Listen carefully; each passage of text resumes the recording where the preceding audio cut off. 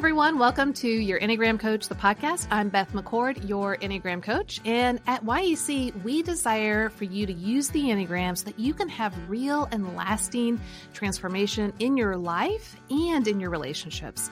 But we're also deeply committed to training and raising up the next generation of amazing Enneagram coaches. Now, each episode, what we're doing is we're interviewing an amazing guest, but we're also incorporating Enneagram coaching in our conversation so that you can really see how transformative the Enneagram can be when you have a coach. So for those of you that really love Enneagram and you're an Enneagram enthusiast, you think, I'm kind of interested in maybe being an Enneagram coach, then we suggest that you take our free mini course at yourenneagramcoach.com/mini course. But not everybody's in that place. Perfectly fine. But we highly encourage you to get your own Enneagram coach, whether it's for yourself, your marriage, your family, maybe your business. And to do that, we've got many awesome certified Enneagram coaches through our certification program. And you can get yours at myenneagramcoach.com. Again, that's myenneagramcoach.com. Well, today, we have a very special guest, and I can't wait for you guys to meet him. He's actually been on our show once or twice, but I really just wanted to dive in and talk to him once again because he's just a wealth of information. And this is Chuck DeGroat. And Chuck has been married to Sarah for 29 years and has two amazing daughters. He holds the position of professor of counseling and Christian spirituality, as well as the role of executive director of the clinical mental health counseling program at Western Theological Seminary in Holland, Michigan. Additionally, he serves as the faculty member for Soul Care Institute. Chuck is a licensed therapist, a spiritual director, and the author of 5 books. He is also an accomplished retreat leader and a sought-after speaker. His therapeutic experience lies in the areas such as abuse and trauma, pastoral and leadership, well-being, and guiding individuals through tough times of doubt and spiritual darkness in their faith journey. Chuck is also recognized as a minister of the Word and Sacrament in the Reformed Church in America, having previously served as the pastor in Orlando and in San Francisco, which is where I was born. His focus has shifted into training and equipping pastors, including specialized training in issues of abuse and trauma. He conducts pastor and planter assessments, leads church consultations, and oversees investigations related to pastoral misconduct and congregational issues. So as you can see, man, he has a wealth of information and experience, which is why I can't wait to dive in and talk to him today. So let me bring him on. Chuck, it's so great to have you on the podcast today. It's great to be here. Thanks for calling me special earlier. I mean, that's a great place to start.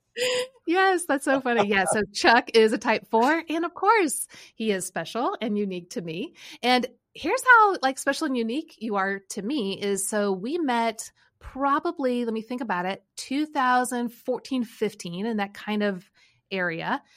We were going through some really rocky times with Jeff's position at a local church. And I was reading your book, Toughest People to Love. And when I was reading it, I was like, oh my word, this is what we're going through. And I need some more advice because we didn't have anyone in our circles to really help guide us or give us any direction or insight. So I contacted you and you were like, yeah, sure. Let's talk. And so the three of us talked and you gave so much helpful information that we needed in that particular season. You were so gracious with your time and your wisdom and your own personal experience.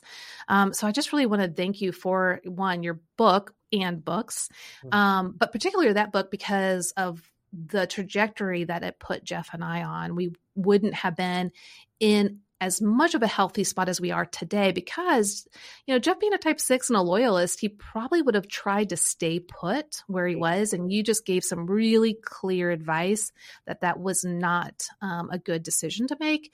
And that gave him kind of the confidence and the go ahead to move on and to heal from that experience. So thank you so much for your time in that. Yeah. I'm so glad we stayed connected over the years and so grateful, so proud of you guys. Look at what you've done. It's incredible. So yeah, it was courageous of you to step away and to step into this new thing, which is not so new anymore. Right. Yeah. It was new back when I started in 2016. And now it seems Yeah. like so many people love the Enneagram, which I obviously Yeah. totally understand. Mhm. But with that, so you've written 5 books, but even one of those books, you incorporated the Enneagram into it. Can you share which book that is and what it's about? Yeah, so that's a book called When Narcissism Comes to Church. And what's interesting about that is I looked back at how I was using the Enneagram a long time ago, going back to my early years in ministry and my early introduction to the Enneagram, in terms of my understanding of the levels of development and pathology when it comes to the Enneagram. And I looked at some Enneagram folks and how they understood narcissism.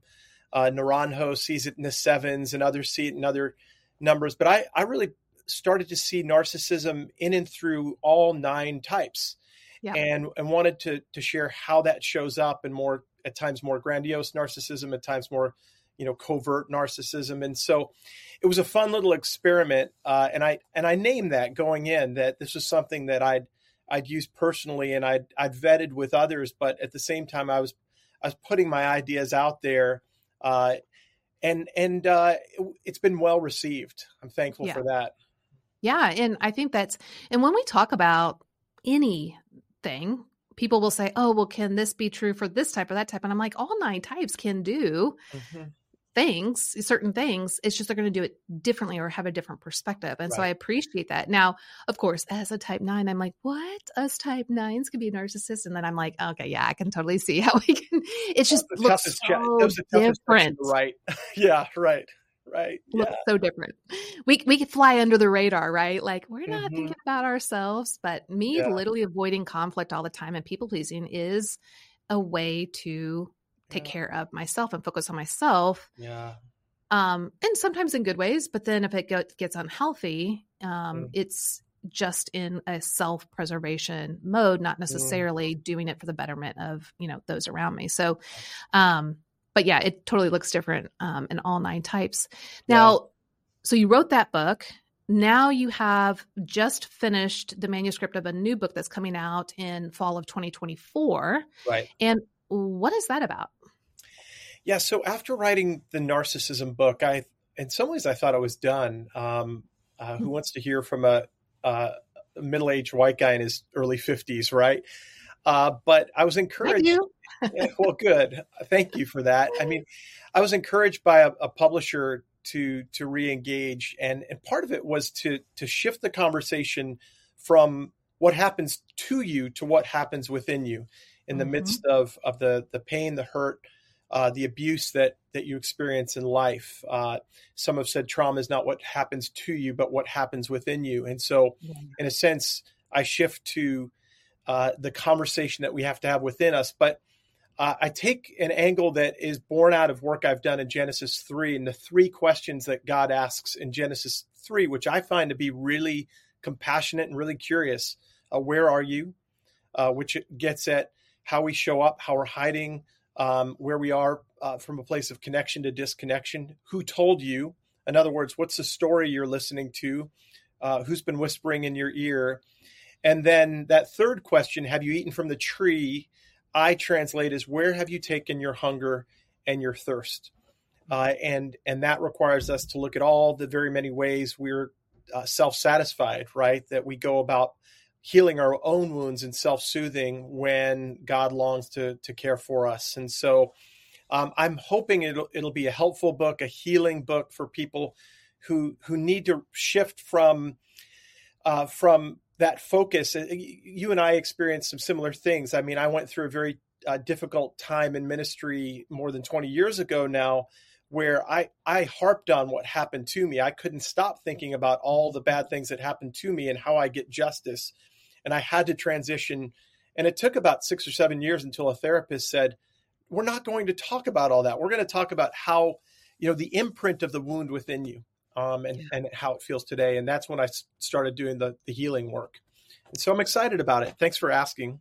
Yeah, no, I'm really excited about it because, so I've been also learning a lot about CPTSD. Kind of goes back to, for me, being teased a lot by my older brother. and just starting to unpack all of that. Yes. He and I have a great relationship. I mean, he's a fabulous person, but hey, that was hard when I was growing up. That was hard. But as I, been kind of unpacking that, I remember listening to someone, and just exactly what you were saying. It's that the person was talking about like parenting. And if your kids go through some traumatic experience, it's more about them being able to share and unpack what's going on within them than the actual experience. And the more they have the ability and the safe place and the ear to hear, the more they're going to be able to process through that trauma versus it being frozen basically internally. Yeah, that's right. Yeah, it's all about having someone bear witness to what you've been through. Bonnie Badenoch says trauma is not events, it's being alone in those events. And so it's not what happened to you, it's your sense of aloneness in the midst of that. And so, if you go through a hard thing and you have someone show up, ask good questions, pay attention, that's profoundly important. And I think not trying to fix, right? Not trying to guide or steer, just being there. Is that what you're kind of saying? Yeah. You don't have to be a licensed therapist. You just have to be a kind friend, a compassionate conversation partner. Someone who, I tell the story in the book of people who go through, let's say, a massive hurricane, lose their home, and end up in a home of someone else who's able to sort of sit with them and let them cry and grieve and be seen in that, versus someone who goes to a hotel and isolates and numbs the pain through substances or whatever else. One may come out stressed and hurting. The other one will come out with trauma. And so we do have some control over when these things do happen to us, some control over how we go about attending to what's happening within and healing what's happening within. And so that's what I discern to be the next book and the next, at least, attempt to be helpful in what I have to share. So, yeah. Oh, that's great. Okay. So, hey, let's dive into your Enneagram story and that journey. So you discovered the Enneagram back in like 1997. So like this was way before it was popular. Yeah. And it sounded like you discovered pretty quickly that you were a type 4, but you also were like, but I don't know, this type 1 thing, I resonate with it. Yeah. So walk me through that experience and what was the aha moment in where you actually landed? We'll be back after a quick break. Moms, it's here. Registration is open for Enneagram for Moms cohort. Yes, from May 6th to May 13th, you can grab your spot to be in one of the cohorts with moms of the same Enneagram type, plus with a certified Enneagram coach leading the way. Wouldn't that be the most amazing thing to be with like-minded moms who really understand what it's like to be on your journey as a mom from your type?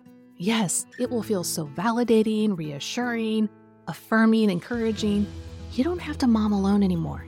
Go to yourenneagramcoach.com/cohorts to grab your spot today, because there's only 25 spots available for each cohort.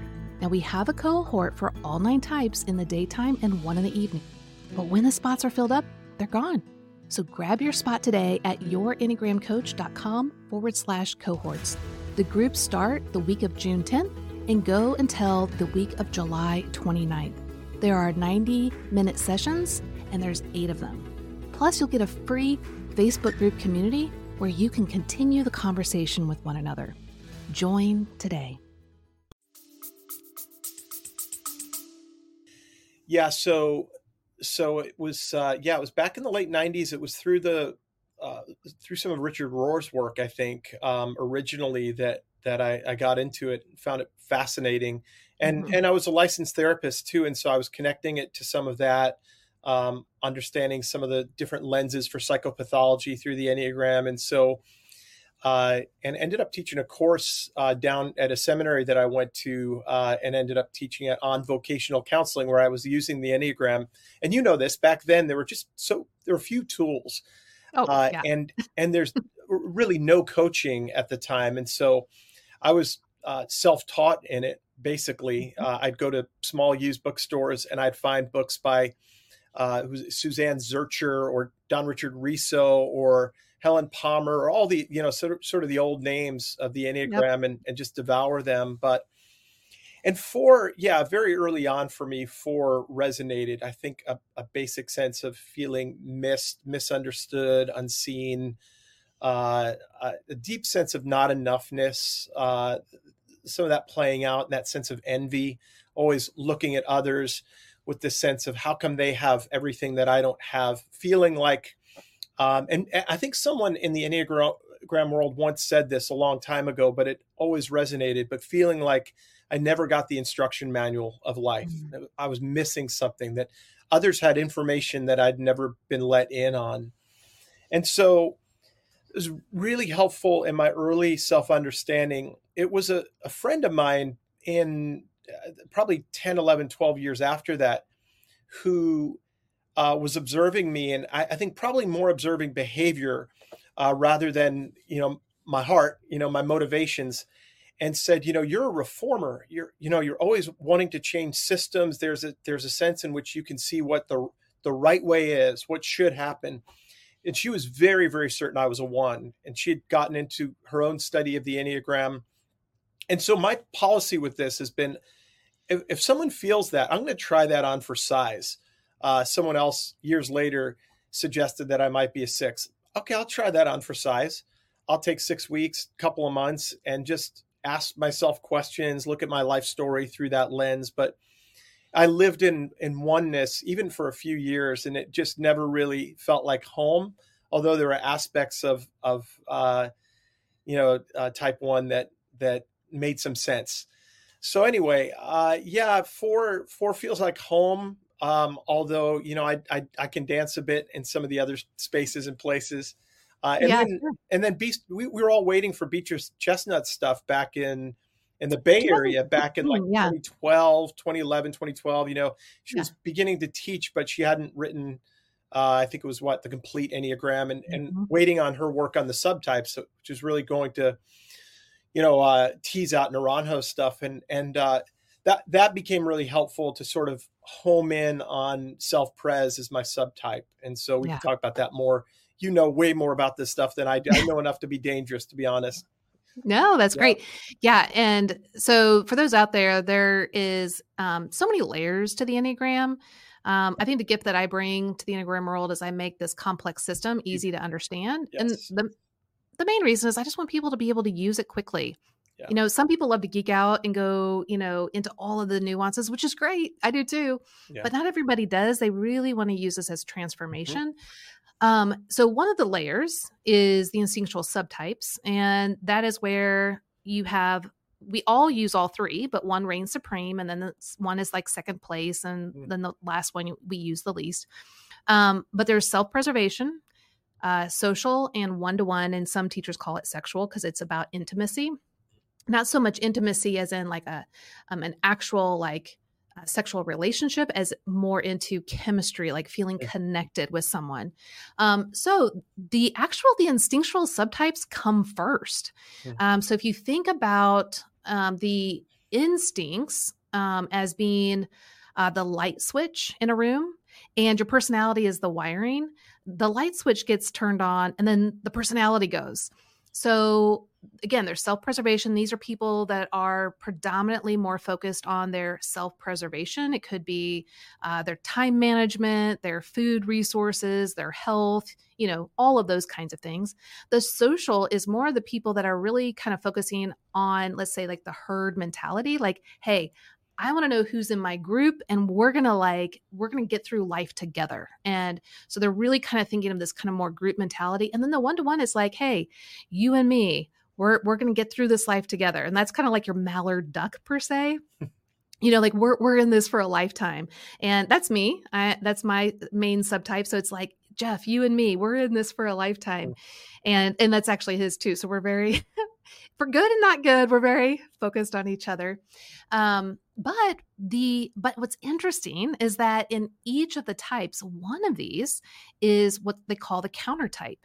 Now it's not all self-preservation is a counter type or social. It's different with each of the types. So you have to go learn about it. Go to Beatrice Chestnut's book or some of her podcasts that she has done. She'll kind of tell you all about it. But for yours in particular, the type 4, you resonate more with the self-preservation 4. Now, again, you use the social and you use the one-to-one, but just in a different way and not as much. But the self-preservation 4 is the counter type. That's So right. basically, it's the type that doesn't look like a 4. You Yeah. don't always feel like a 4. In fact, the self-preservation 4 is the lookalike to type 1. Yeah. And so when you said that you kind of vacillated between those two, I'm like, totally makes sense. Mm-hmm. So the self-preservation subtype of 4 is called tenacity. So what's interesting is that this type 4, again, like when you're reading about the type 4, let's say the stereotypical type 4, you see more of a person that emotes a lot, has wide range of emotions, but everyone else can kind of see or feel those emotions.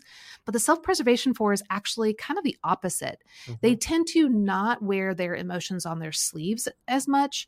They're very attuned to their emotions, and they do have highs and lows, and they're very self-aware, but they tend to hold them inward, but they have a lot of tenacity through them. And so this is where a lot of people, like you said, your friend was observing your behaviors on the outside and it looked very one-ish, but actually what was going on internally, your core motivations were still 4. Yeah. And that's why it's so important for everyone to go back to those core motivations when you're typing yourself or helping someone else find their type. Because again, behaviors can give us indications, but it isn't the full picture. Yeah. And so for you as a self-preservation 4, my guess is you've kind of grown up all your life having a wide range of emotions, Mm-hmm. but a lot of people not knowing it and then maybe being surprised when they do kind of pop up and probably shut you down because you're not playing your typical role. Yeah. And so it's kind of like, hey, don't be too much with those emotions. Right. And so then it's kind of like, hey, okay, the message I'm getting is I'm too much. And then another message for the 4 is I'm not enough. And so therefore you feel misunderstood. Is there something wrong with me? Because I'm feeling all these emotions, but no one's really wanting to accept them. Mm-hmm. Does this kind of paint a picture for you? Yeah. Yeah. And that conflict within that you're naming too, between I'm too much and I'm not enough, I think is an important one for most 4s. Right. But for the self-pres 4 in particular, and I think probably for most of us who identify as self-pres, there's some story of there was a lot going on. I was feeling a lot within, but I didn't have permission to feel that within the care of others. And that was the case for me. There was a sense in which my mom and dad didn't hold space for that wide range of emotions that you're describing, right? And so I sort of had to muffle it. Some people call self-pres 4s the long-suffering 4s, and that word made a lot of sense to me, like just this sense of I just got to hold the pain, and so there's a deep sense of sort of capped frustration, but on the outside, what can be, and I'm curious if this is what you see when you see people like me. What's a bit paradoxical is I can come off as kind of funny or lighthearted. I grew up on Long Island during the, but maybe pre-Seinfeld days, but like a kind of Long Island, New York sense of humor. And then people see this other side of me, which is very, very serious and very emotional and very deep. And they're like, who are you? I don't know what to do with these two sides of you, but it's very much this sense of there's a survivor side of me that was funny and light and learned to get along in sort of a tough world, a tough Long Island world, especially for a male who is a bit more sensitive. So yeah, is that what you typically see, Beth? Or yeah, actually a lot of self-preservation 4. So on one side, they're a lookalike to 1. So again, the tenacity, holding things in, type 1s will repress their, emotions of especially like anger or anything that they feel is inappropriate in their mind or wrong. So a 4 can kind of give off that similar vibe, but at the same time, what's really interesting is a lot of self-preservation 4s can look like 7s. And because they tend to put off this kind of sunny disposition around others. Now, maybe not so much in the home. They're much more probably feel more comfortable, but around others, again, it's another survival strategy, whether they're cognizant of it or not. And it's not that it's bad or right or wrong. It's just they learned, hey, I can't show all of my cards, especially the negative ones. So I'm going to show the other cards I have, which are the positive ones, because I usually get a better response from that.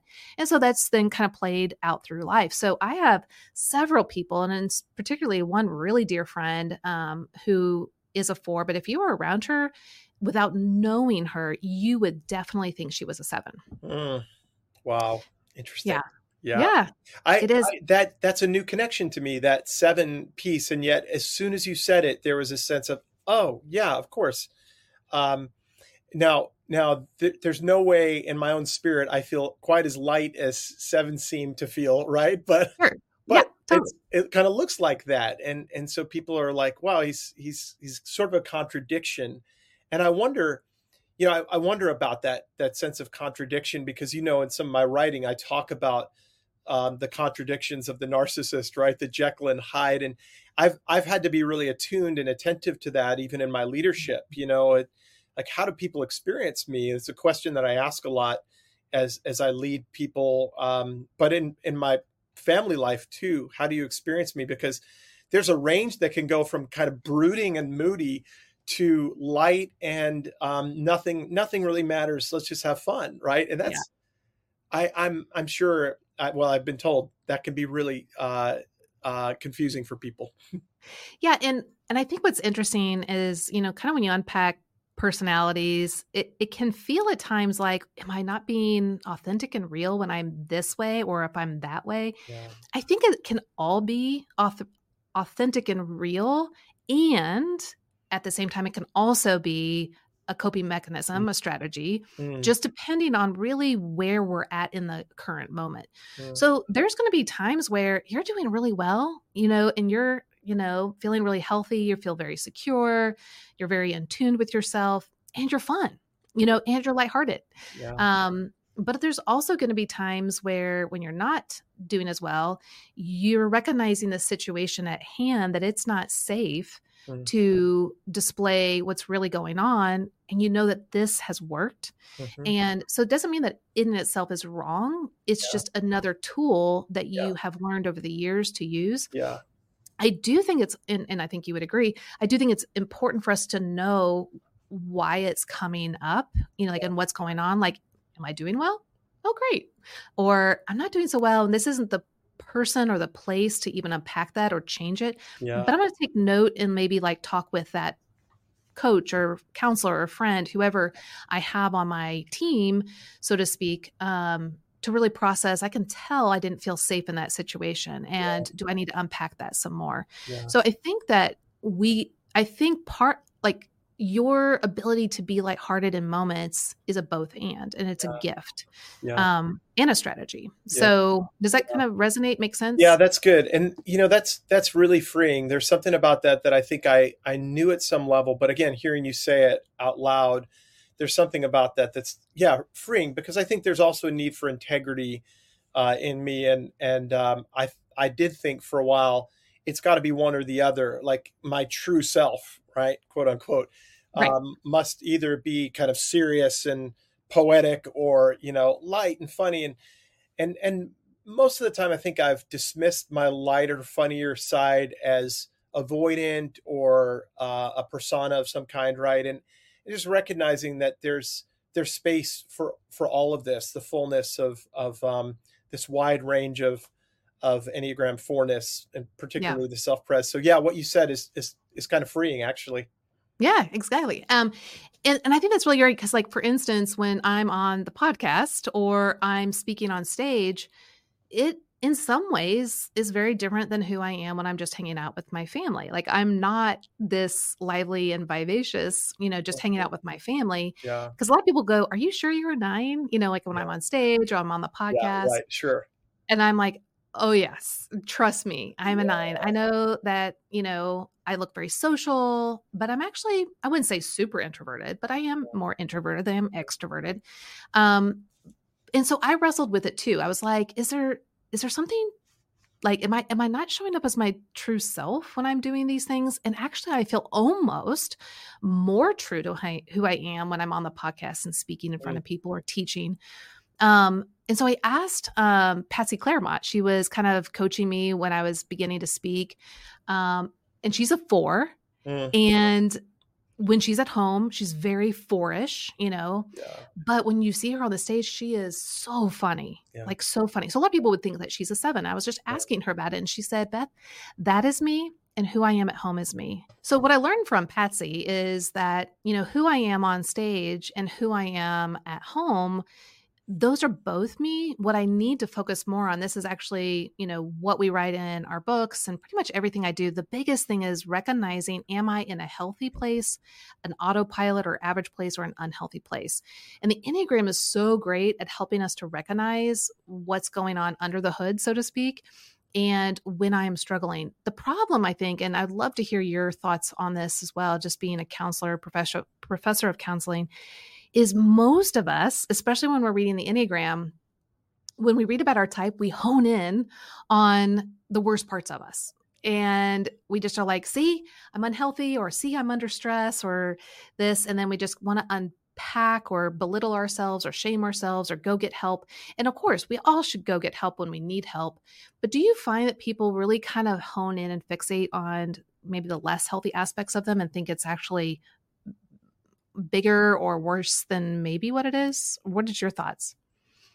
Yeah, I think so. I mean, it's interesting with the Enneagram, right? Because some people see it as any other kind of personality test, Yeah. where they want to home in on the positives. And I do think that the great benefit of the Enneagram is it allows us to see that range. I mean, early on for me, I think it was Riso and Hudson's levels of development, those 9 levels that allowed me to see, okay, there's this range of health to unhealth that as a 4, I sort of fit within this particular range. And I can see myself on my least healthy days operating kind of down here at maybe a 5. And on my most healthy days at like a 2 or a 3, I'll maybe not all the way up to a 1, but that's one of the advantages, I think, of the Enneagram, right? Yes.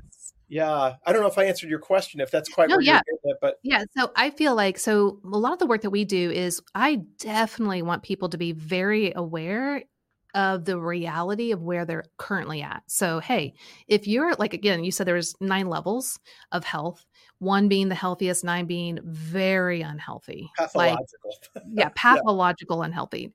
Um, I want people to be in reality of where they're at, but Yes. I guess this comes more from a coaching perspective. So I'll let you speak from a counseling perspective. Is I want them to know that there's always hope and a path of growth or a path of getting help. Yeah. Um, and a lot of that is just self-work or understanding themselves better, moving towards those healthy dynamics and aspects. And of course, then if we bring in the gospel, it's really believing and trusting their identity in Christ and having the Holy Spirit work in and through them. Yeah. But it's usually, I would say, paired with, again, a coach, a spiritual director, a Yeah. counselor, depending on the level of need and what the need is.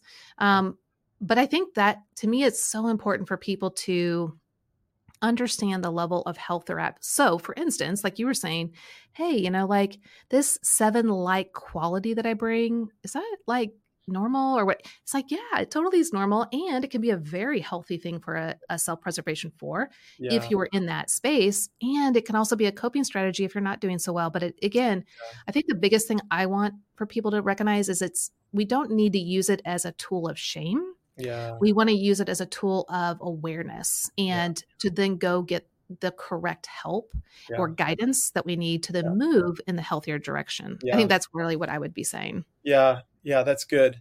Yeah. And then I think from a sort of a counseling perspective, it's interesting because I think one of the most helpful things about the Enneagram early on is it helps make sense out of your story. And Mm-hmm. so for me to experience that sense of feeling misunderstood or not enough, sort of grasping for that enoughness, the need to be seen, the need to be special, seeing things in other people that I felt like I was missing in me and craving those things. The Enneagram was able to sort of identify that. The 4-ness was able to sort of identify that. And then, I didn't know what the word equanimity meant when when I first started learning about the paths of growth, so I go from a 4 to a 1. What does that mean? Do I need to be more perfect, more right? Like what?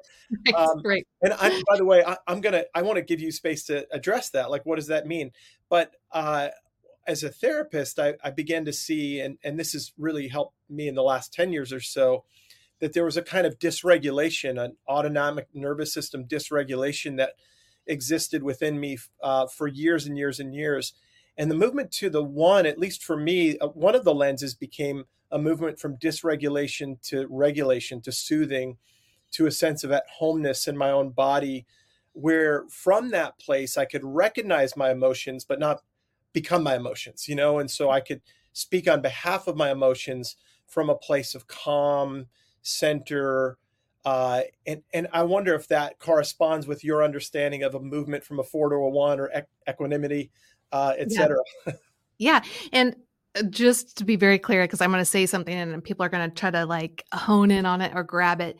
I do not believe Jesus was one of the 9 personality types. He is Jesus Christ. He is God, Almighty. Yeah.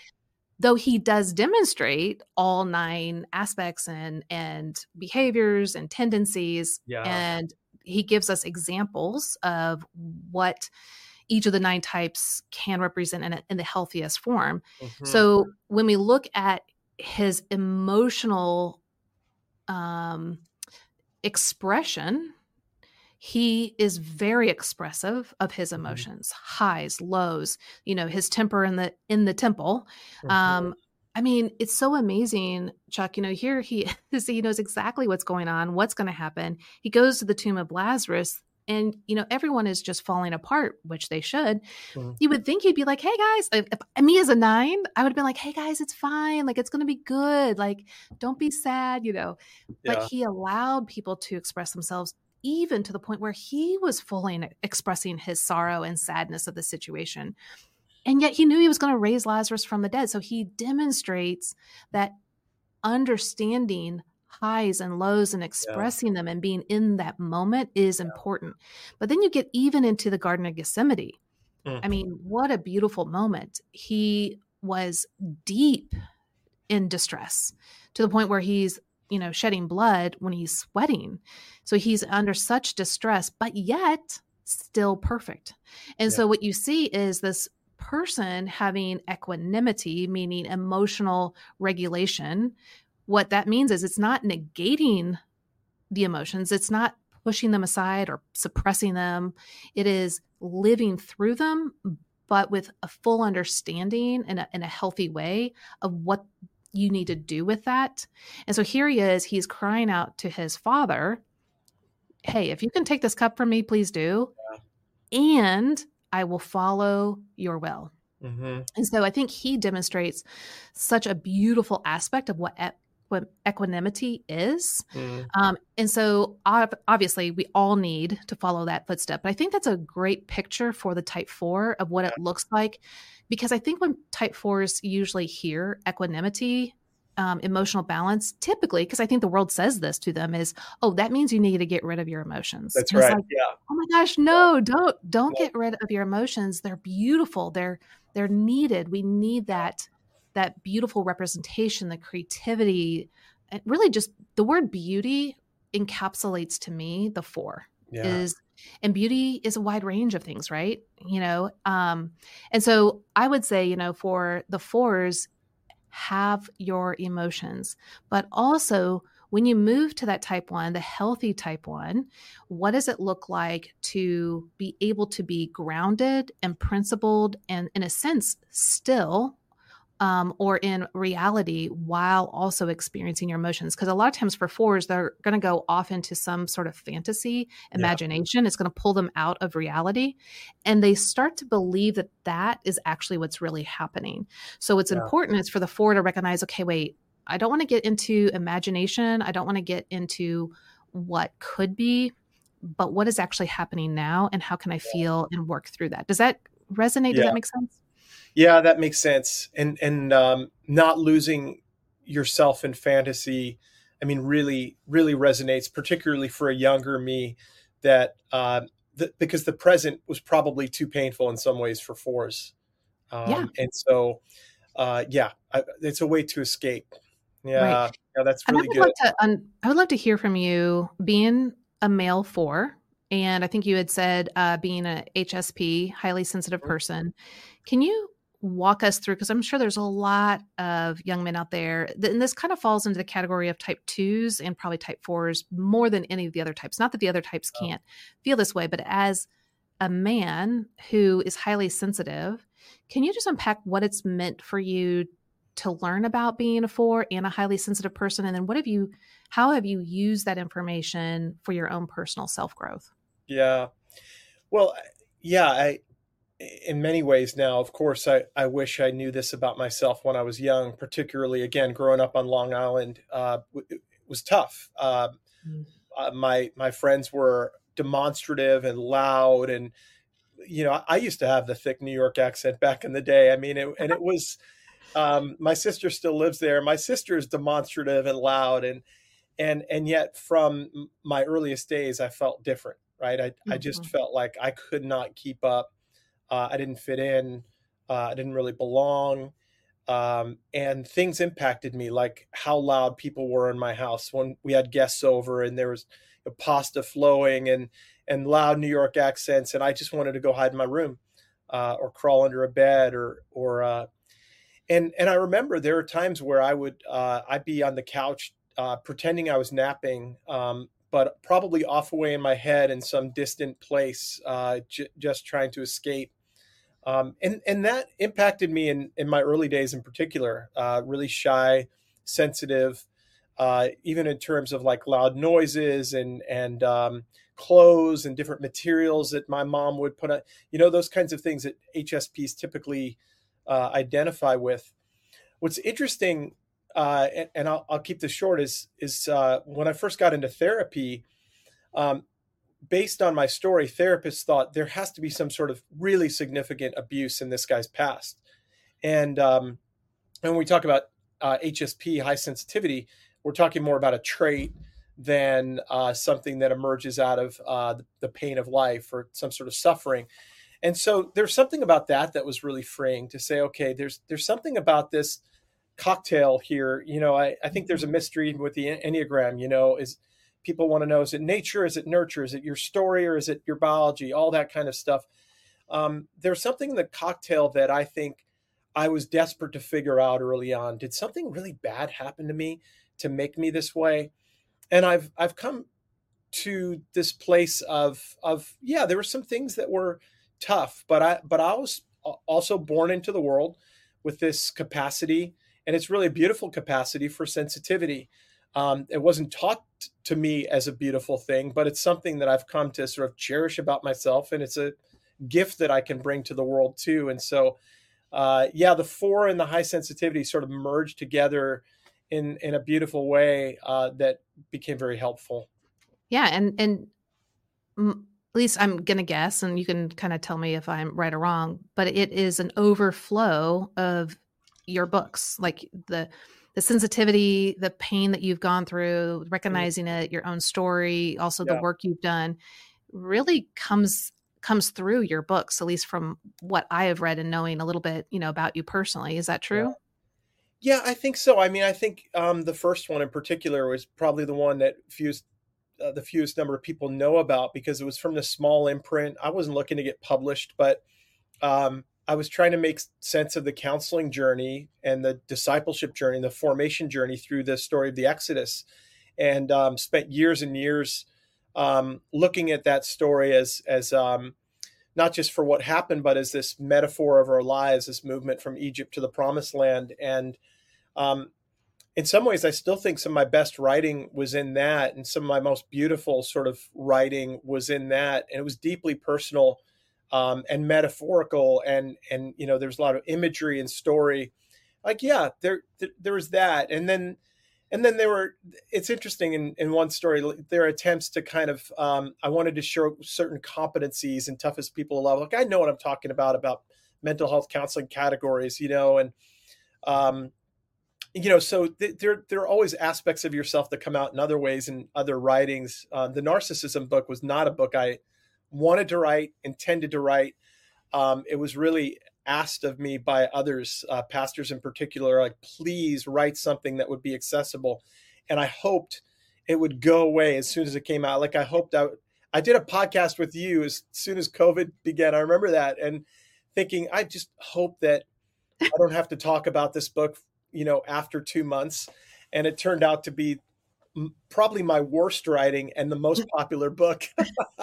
Well, it's the biggest So, probably pain point, I guess. People are really resonating, or there's pain yeah, point, and you're touching on a lot of things. Anyway, yeah. and I totally know what you mean, though. Yeah. It's interesting though, just to get back to what you asked. Like, I decided, if I'm going to write something, my next book is, I'm going to come back home, and interesting, that's in the subtitle, but I'm going to come back home to myself, um, and ask myself what would be writing that would come from deep, deep places within me, right? And I wanted it to be my very best writing. I was really committed to the beauty of the writing, the Yeah. storytelling, and telling more of my own story than I ever have before.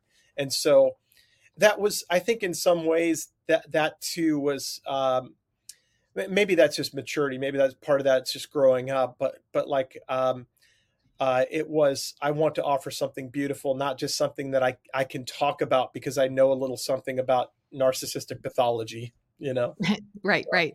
I can totally resonate, with that. And I always thought, like the musicians, like a band, they have like, a really big hit. Sometimes it's not like their favorite song, but No, everyone wants them to play that song yeah, every time right, that they're right. on That's stage. a great point.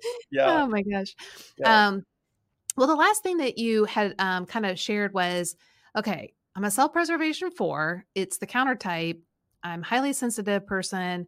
So what's the growth path look like? Is it, maybe I'm putting words in your mouth, but is it different than the 4, or what's going on? Is that kind of, can you just kind of share a little bit more about what you were proposing with that?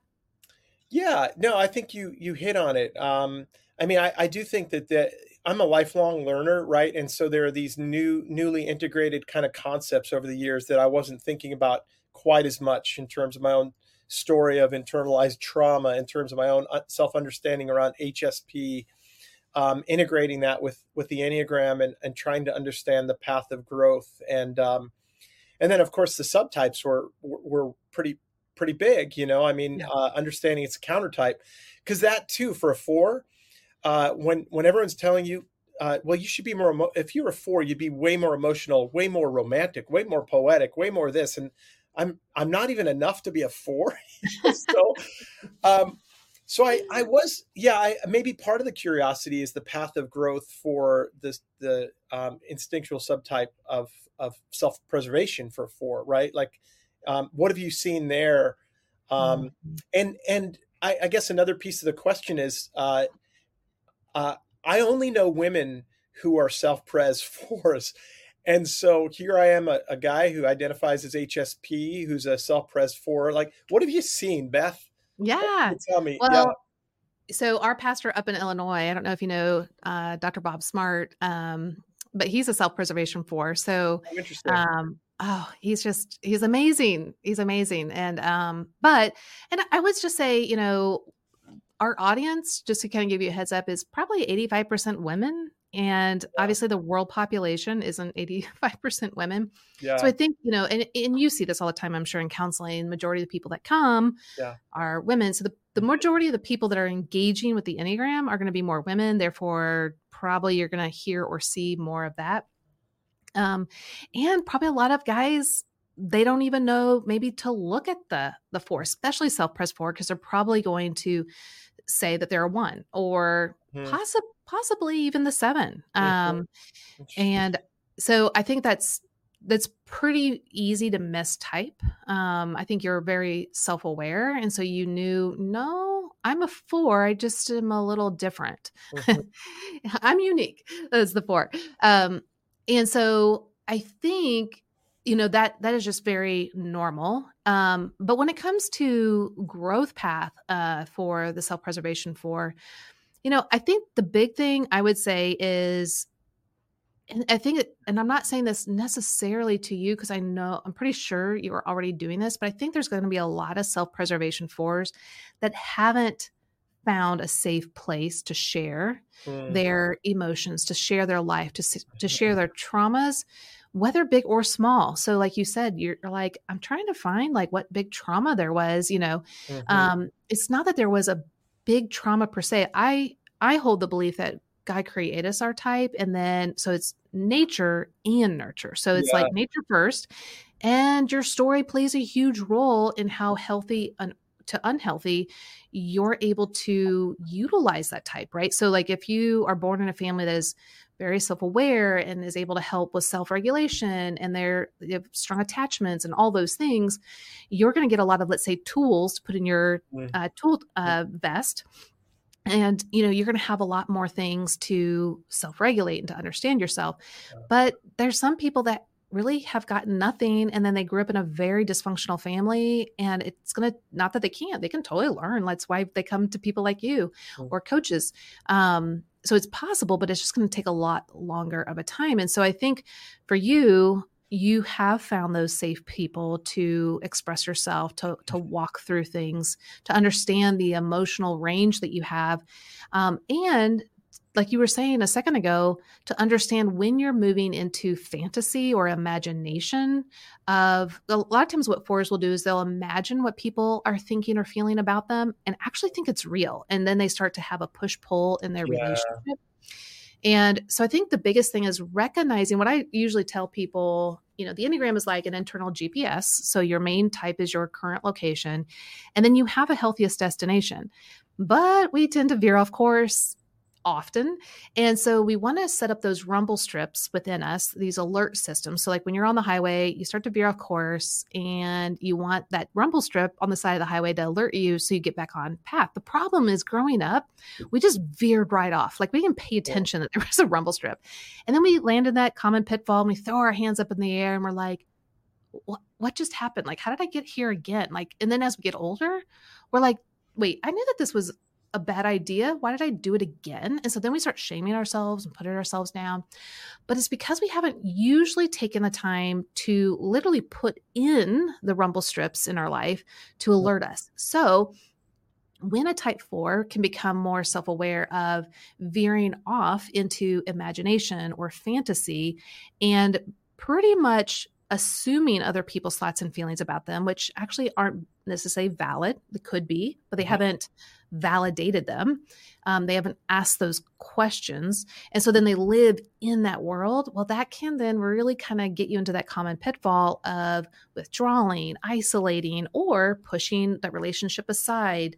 It can get into the unhealthy 2 space, of manipulation and garnering kind of a martyr-like syndrome.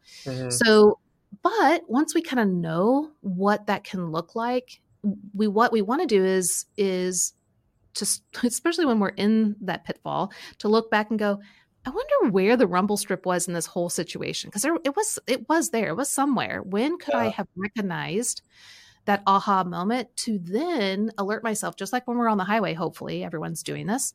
When you hit the rumble strip, you gently steer yourself back into the healthy lane. You don't need to jerk the wheel so hard that you're going in the opposite direction too much. You don't need to overcorrect. We just need to help self-regulate, self-understand. And sometimes that's actually having people around us to help us to navigate that in a way that's safer, more self-regulating, calm, attaching. So for the self-preservation I think a lot of it is going to be, one, just recognizing what those warning signs are for the self-preservation in particular, which is, am I holding on to my emotions and not feeling safe to express them to someone that I can trust, that can understand me? And I think that is the path to a lot of growth for the self-preservation is to find that person. It can be a friend, it can be a spouse, it can be a coach, a spiritual director, a counselor. There's lots of resources out there. But you want to find someone that can understand the 4 and not try to convert the 4 into something different. We want this person to hold space for the 4 to be all that they are and to celebrate who God has created them to be and to be able to listen.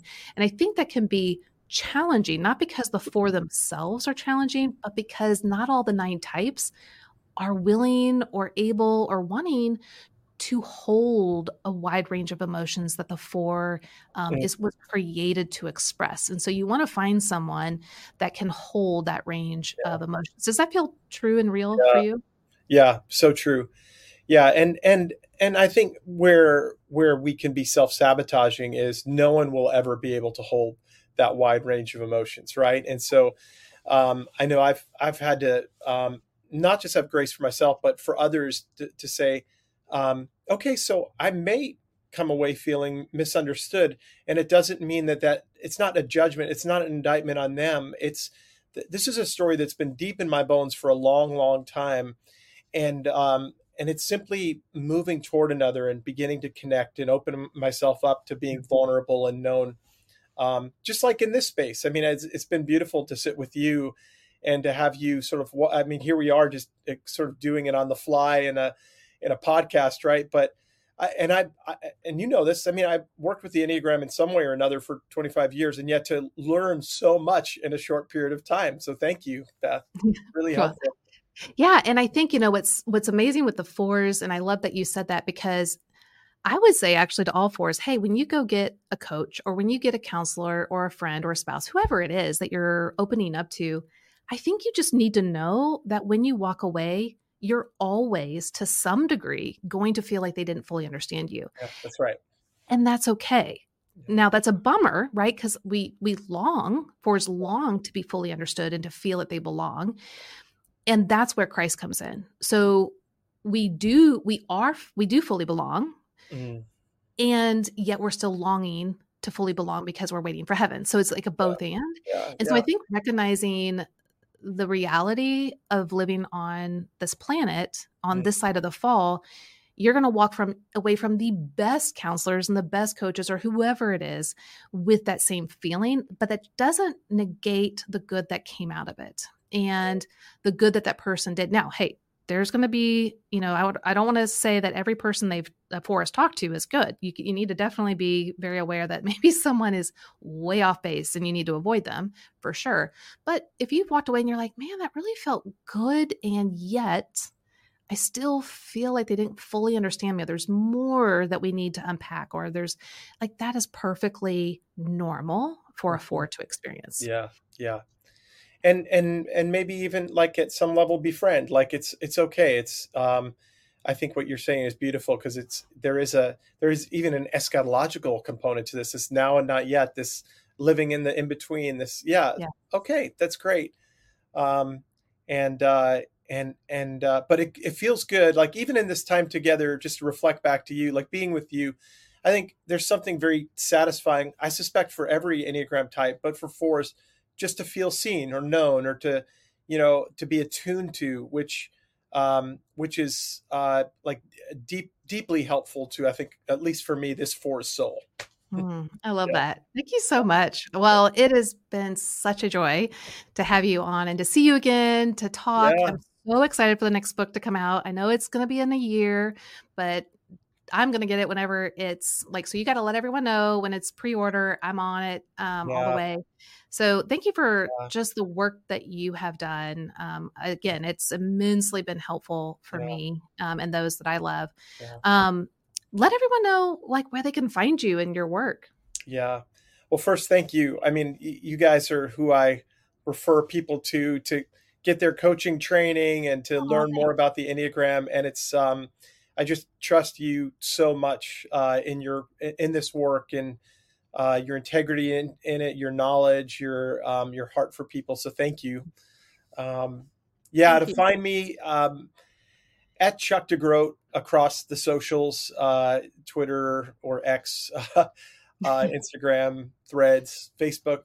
My website is www.chuckdegroat.net. And so that would be the place to find me there. And then I teach at Western Theological Seminary in Holland, Michigan. So if you feel like moving to this beautiful geography that we inhabit up here and doing a counseling degree or some sort of other master's degree, come find me. It'd be great. Yeah, absolutely. And that's a beautiful place, especially when the tulips come out, right? Oh, well, yeah, like May to August, May to September. It's particularly beautiful. And then the days darken, But I mean, there's a glare today. I didn't realize that I would have this glare. I mean, the sun is out. We have less sun than Anchorage, Alaska during the winter months. And No so way.